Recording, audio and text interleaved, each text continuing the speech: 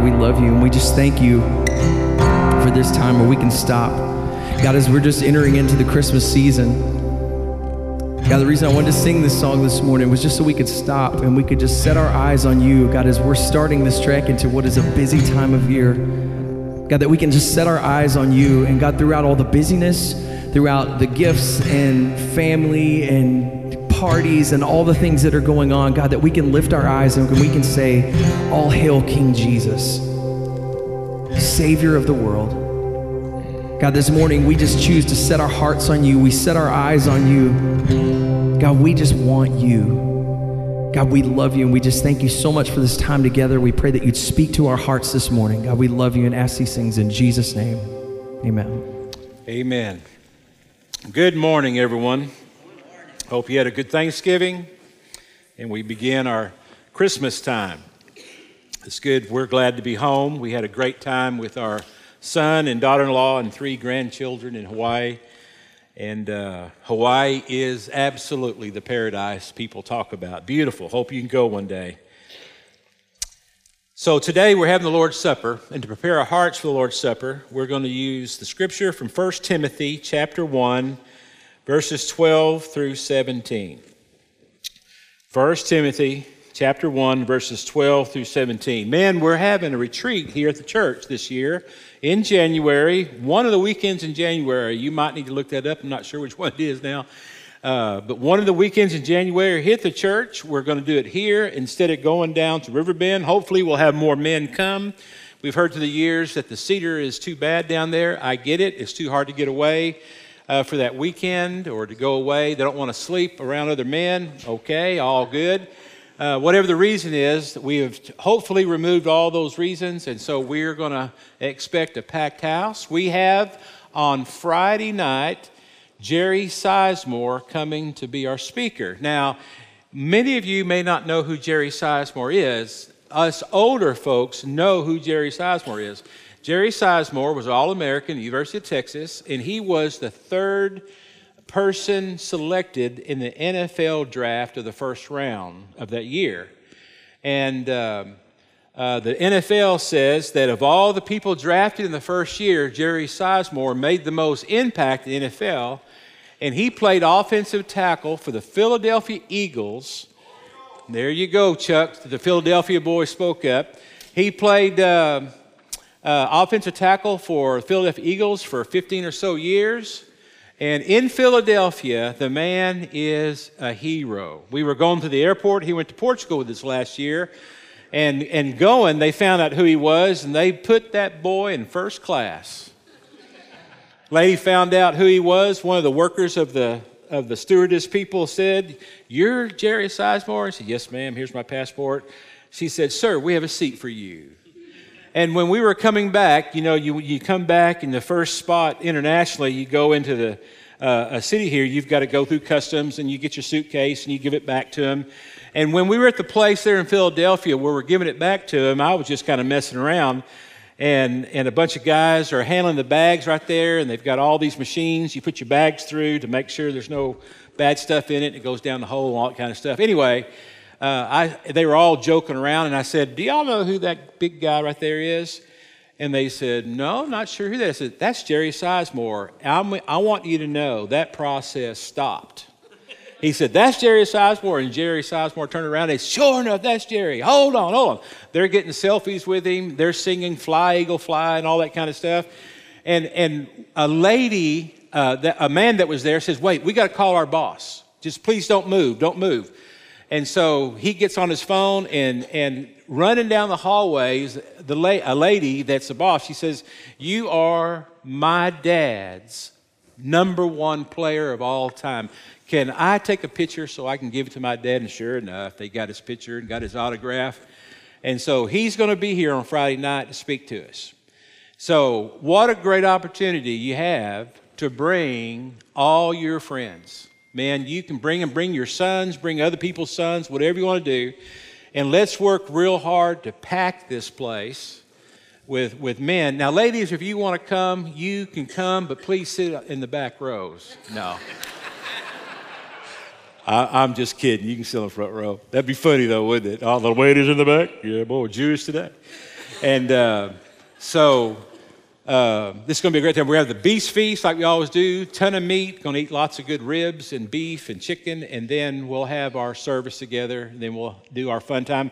And then we'll come back on Saturday morning and we'll have some teaching, some small groups, and have a good time. Now, if you want to sleep up here, have at it. Okay? Enjoy your time. Lee Brewer will not be sleeping up here, but if you want to, please do if you missed the game time that we have down yonder. Okay, that's going on. So mark it down, guys. We want you here. All right, 1 Timothy chapter 1, verse 12. In this passage, we see Paul remembering what Jesus did, what Jesus is doing, and what Jesus will do. As we prepare for the Lord's Supper, that's a pretty good thing for us to do, to consider what Jesus has done in our life, what Jesus is doing, and what Jesus will do. Verse 12, Paul says, writing to Timothy, the young pastor, and Paul trained Timothy, discipled Timothy, got him ready to go. He says, I thank Christ Jesus our Lord.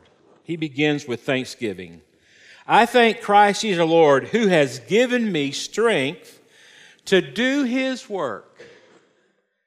So Paul recognized that, first of all, the Lord giving him strength to do the Lord's work was a reason to be thankful. He said, he considered me trustworthy and appointed me to serve him.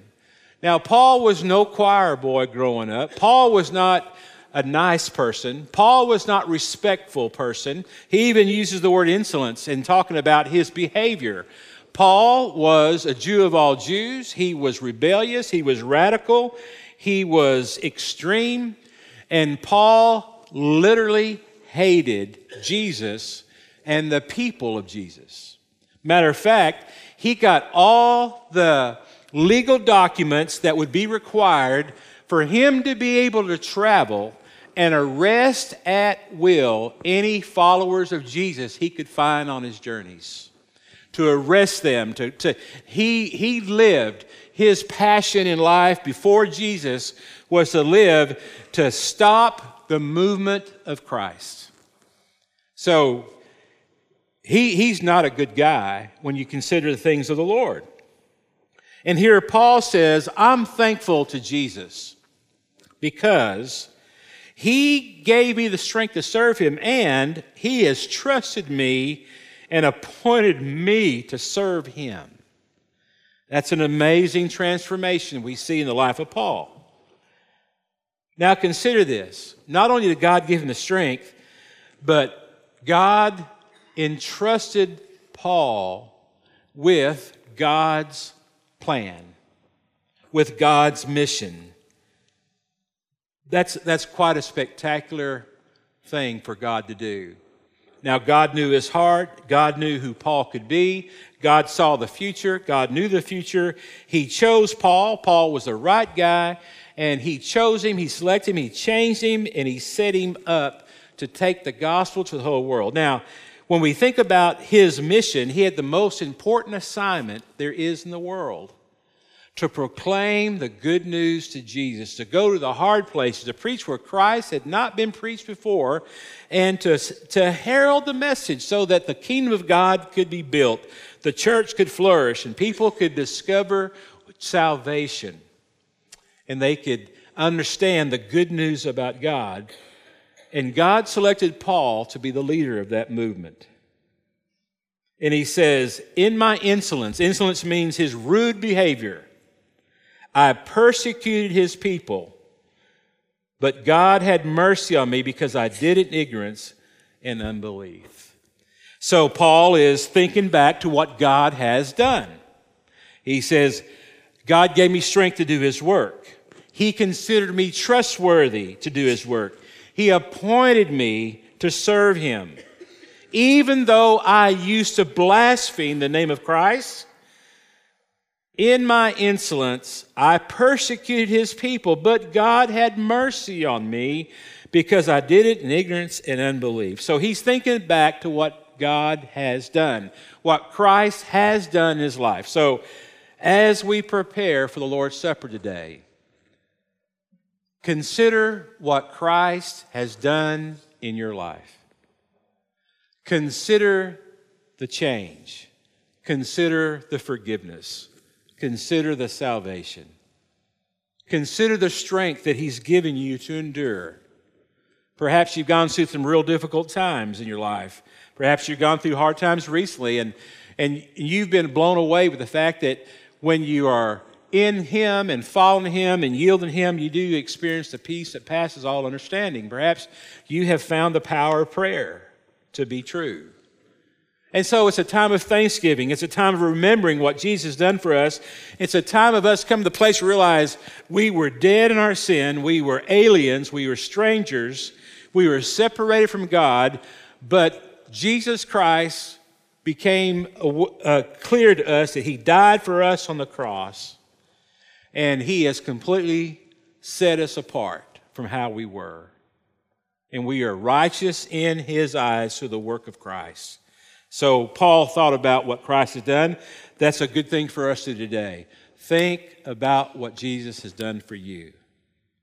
And then he talks about what Jesus was doing in His life at that particular time.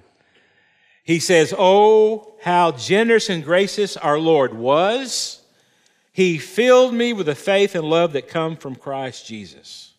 Now, the idea of He filled me, in the language, what it's saying there is, in the Greek language, it's saying, He is filled me and He is filling me. And so he says, past transitions to the present. This is my present experience, Paul is saying. He is generous and He is gracious and He has set me apart and He has given me that generosity and that He has been gracious to me and He is filling me with faith and love. Jesus fills us with faith and love. Now, you have heard the voice of Jesus. You have sensed the presence of God in your life if you have had thoughts, ideas, feelings, awarenesses that you need to take a hold of, to grow in, or to experience more of faith and love. It may come this way. I need to trust more. That's faith and love being built. I need to agree with God more. I need to understand what God is doing. I need to take matters away from my hands. I need to take myself out of this picture, and I need to take a back seat, and I need to wait on the Lord. That's the Spirit of the Lord speaking to you. That's Jesus talking to you. And what Jesus is saying to you is, you need to trust me. He's increasing faith in us. He gives faith. And the same is true of love. Jesus gives love. And so, man, you're sitting around and you consider someone who has need. Someone's got a problem. Someone's got an issue. Someone's, sideways, or something's going on. Something's just not right with someone. And if you are overwhelmed with a thought, a feeling, an awareness that you ought to help someone, that you ought to speak a word of encouragement to someone, you ought to do something for someone. I mean, it may not be a great gesture from your perspective. It may be a small gesture, but if you're having the thought that you ought to express love to someone else, that's from Jesus. And so, you of all who know Christ, who hear His voice, who are in Him, you've heard Christ speak to you. If there's more faith that's been a thought that you've had, if it's a desire that you have, that's the Spirit of God working you. A desire to believe and a desire to love is from the Lord. It's not from you.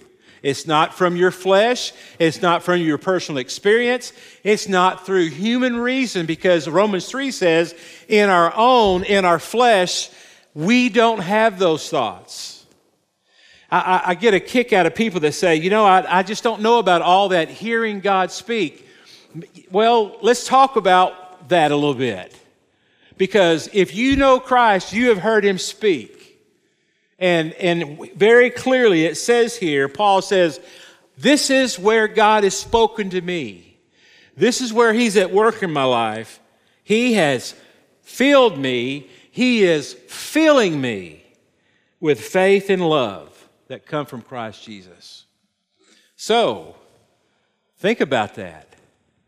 The Lord's at work in you at this very time, speaking to you about more faith and more love. He is at work to increase the dosage in you to faith and love. That's what God's doing. That's a reason for us to worship. That's a reason for us to celebrate. That's a reason for us to get, excited about the things of the Lord. That's what He's doing in you. And you ought to just let Him do it. Just let Him flourish in you. Let Him lead, let Him guide, let Him lift your spirits and believe in love. Love more than you ever have loved before. Love beyond yourself. Love beyond your reason. Love beyond your understanding. Believe more than you believe God. Believe His Word. Believe that the Bible is His very Word. And the things that He has said to us, He will fulfill. He will do. This is His truth to us. He is speaking to us through His Word. Believe Him. Believe Him. Believe what He said. Believe what He's doing. Believe God. And let God just transform you from the inside out. And that may Jesus be exalted in us as we believe Him and as we love. And so Paul says, man, Timothy, I get caught away. I get beyond myself. I'm outside of myself with this. I can't explain this any other way. He says, oh, how gracious and generous our Lord was. Oh, man. Let me sit down for a minute, Timothy. Let me talk to you about this. It's unbelievable, Timothy. God has been so real to me. He has been so gracious and generous to me. Man, I can't describe it. It's a feeling. It's an awareness, and it's an understanding. It's an acknowledgement that just blows me away. God is God, and He is God in me. And I've experienced His grace. I've experienced His generosity. And this is what He's doing me now. He has given me faith and love. He's given me more faith and love than I can contain. And His faith and love is overflowing in me. Paul says in this letter, he says, I'm in jail. Not ashamed of it. I'm in jail for Christ. I'm not ashamed of it, Timothy. I'm in jail for the cause of Jesus. And he says in this letter to Timothy, man, I'm content. I'm absolutely content in my situation. The only way that you could be absolutely content in his situation is that Jesus is Jesus to him. And he's experiencing so much of Jesus that it's just taking that jail cell away. And even though he's confined in that cell, he's not confined because of who Jesus is. Man, it puts a different perspective on our troubles, worries, and our difficulties, doesn't it? When Jesus is Jesus, and when we are recognizing that He is all we need. The Lord is my shepherd, I shall not want. What do we need? If the Lord is our shepherd, what else do we need? We can be content in Him. So that's what he says he's doing. And then in verse 15 he says, this is a trustworthy saying, and everyone should accept it. Christ Jesus came into the world to save sinners. And look what he says. And I am the worst of them all. That's Paul saying that. He might be right. We have no record that he ever murdered anybody, but I think he'd be okay with it. He would have been okay with murdering some of them Christian people. Never says that, but he'd have been okay with it. We know that he was okay with the murder of Stephen. In Acts, it tells us that he was recognizing what was taking place. And so he had seen it, he had known it, he had experienced it. And here he is on the other side. And he's no longer against the things of Christ. He is now absolutely for the things of Christ. And he says, it's a trustworthy saying. So that tells us You can count on it. Matter of fact, you can count on it so much that everyone should accept it. Christ Jesus came into the world to save sinners, and I am the worst of them all. And then he gives us an insight into why that's a reason to celebrate. He took that he was the worst of them all to use him to the cause of Christ. But God had mercy on me so that Christ Jesus could use me as a prime example of his great patience with even the worst sinners. But God had mercy on me, and he's using me to be an example. So with Paul, you didn't have any excuse that you were too big of a sinner to be accepted by God. And so when people say, you just don't understand, Paul, you talk about grace, you talk about love of God, you talk about generosity of God, you talk about the mercy of God and all these things, but I've been too bad. Paul would say, wait a minute, fella. Wait a minute, sister. Let me tell you a few stories about me. And Paul would begin to tell them stories about himself and said, if I have been born again, if I have been forgiven of my sins, you surely can be forgiven of your sins. None of us have been too bad for God. Not even one who's insolent, not even one that's a persecutor of the things of Christ, not even the one that would be okay with murdering the people of the way before Christ. He's the worst of the sinners, he says here. But God uses that so that I can be a prime example, and so people will be able to see that if I can believe in God and be changed, so can they. That's a pretty cool thing that Paul tells us that. He says, then others will realize that they too can believe in him and receive eternal life. You can believe. You can believe. You can believe because, after all, Paul says, I am the worst of all sinners, and I believe. I've been born again. I've been forgiven. I have experienced the things of God, and you can too. You can believe. You can believe. And it says in verse 17, and now we transition from what God has done, what God is doing through Christ, and of course what God will do. It says in verse 17, all honor and glory to God forever and ever. We sing to glorify God. We sing to honor him. We come together and we sing these songs of our faith to say to God, we trust you, we believe in you, we adore you, we love you. You're worthy of all honor. You're worthy of our devotion. You're worthy of our adoring you. Oh, come, let us adore him. And we recognize God is eternal. We recognize through our worship that Jesus is eternal. And so all the promises of Scripture about the end of time, as we understand it, the coming of Christ, the new Jerusalem, the new earth, heaven, all those things, our hope is assured, it's sure, it's certain because of what Jesus has done, what he's doing, and we can experience what he has done and what he's doing, and we put those together, and it allows us to leap into the eternal. If he's done this for us in the past, if he's at work in us in this way now, then we can be assured that he's going to do what he said he's going to do in eternity because he is the eternal King. He's alive. All honor and glory to God forever and ever. He is the eternal King, the unseen one who never dies. He alone is God. Amen. Amen.